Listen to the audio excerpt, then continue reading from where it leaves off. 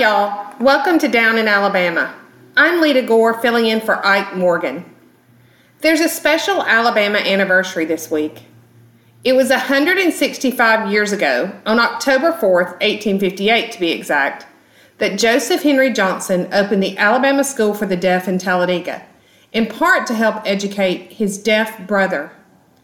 In 1879, the school expanded and was renamed the Alabama Institute for the Deaf, Dumb, and Blind. Today, known as the Alabama Institute for Deaf and Blind, the school serves more than 31,000 infants, toddlers, children, adults, and seniors with hearing and vision loss throughout Alabama each year, serving those who are deaf and blind, and multi-disabled. They also operate regional training centers throughout the state and business enterprise services. Happy birthday, AIDB.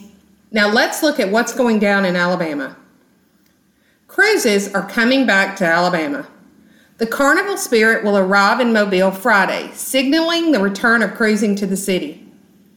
The Spirit marks a turnaround for Mobile that faces debt related to cruise ship terminal, something that can't be addressed without, a cruise ship.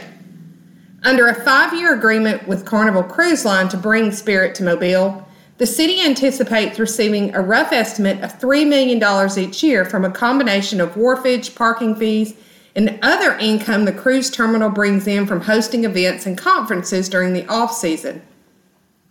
The Carnival Spirit is set to operate for only 6 months, October to May, after which point it will be repositioned during the summer months for sailings in Alaska. That said, the terminal's debt is expected to expire in 2030. The agreement with Carnival Cruise Line could last up to 2029, or almost up to the time that the terminal's debt is paid off. There's some disturbing news on the Girl Scout cookie front. Girl Scouts of USA said Raspberry Rally cookies won't be sold when cookie season kicks off in January. The cookies were introduced last year and were very popular, but only sold online, and due to resellers grabbing the boxes, they were soon appearing on sites for up to $180 a box. The Raspberry cookies were a way of teaching girls omni-channel business skills, the Girl Scouts said. However, this year they are taking a pause to prioritize, quote, supplying our classic varieties. Other Girl Scout favorites are expected to be back this year, including Do-si-dos, Samoas, peanut butter, tagalongs, trefoils, and thank heavens for all of us, Thin Mints.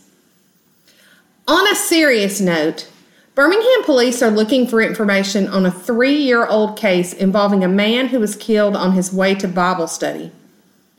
41-year-old Roger Burr II was killed September 30th when, shortly after 5:30 p.m. that Wednesday, someone opened fire while he was driving in the 700 block of Carline Avenue in Birmingham. Police believe Burr was at a stop sign at Avenue T in Carline when another vehicle, a small sedan, pulled alongside him and unleashed a barrage of gunfire. Burr's Nissan Rogue rolled a short distance before coming to a stop under a tree in a field. Officers found Burr unresponsive from multiple gunshot wounds. He was pronounced dead on the scene, and investigators believe he was the victim of a targeted attack. Anyone with information is asked to call the Birmingham Homicide Detectives at 205-254-1764 or Crime Stoppers at 205-254-7777. That's all we have for today, but check back with AL.com throughout the day for the rest of what's going down in Alabama.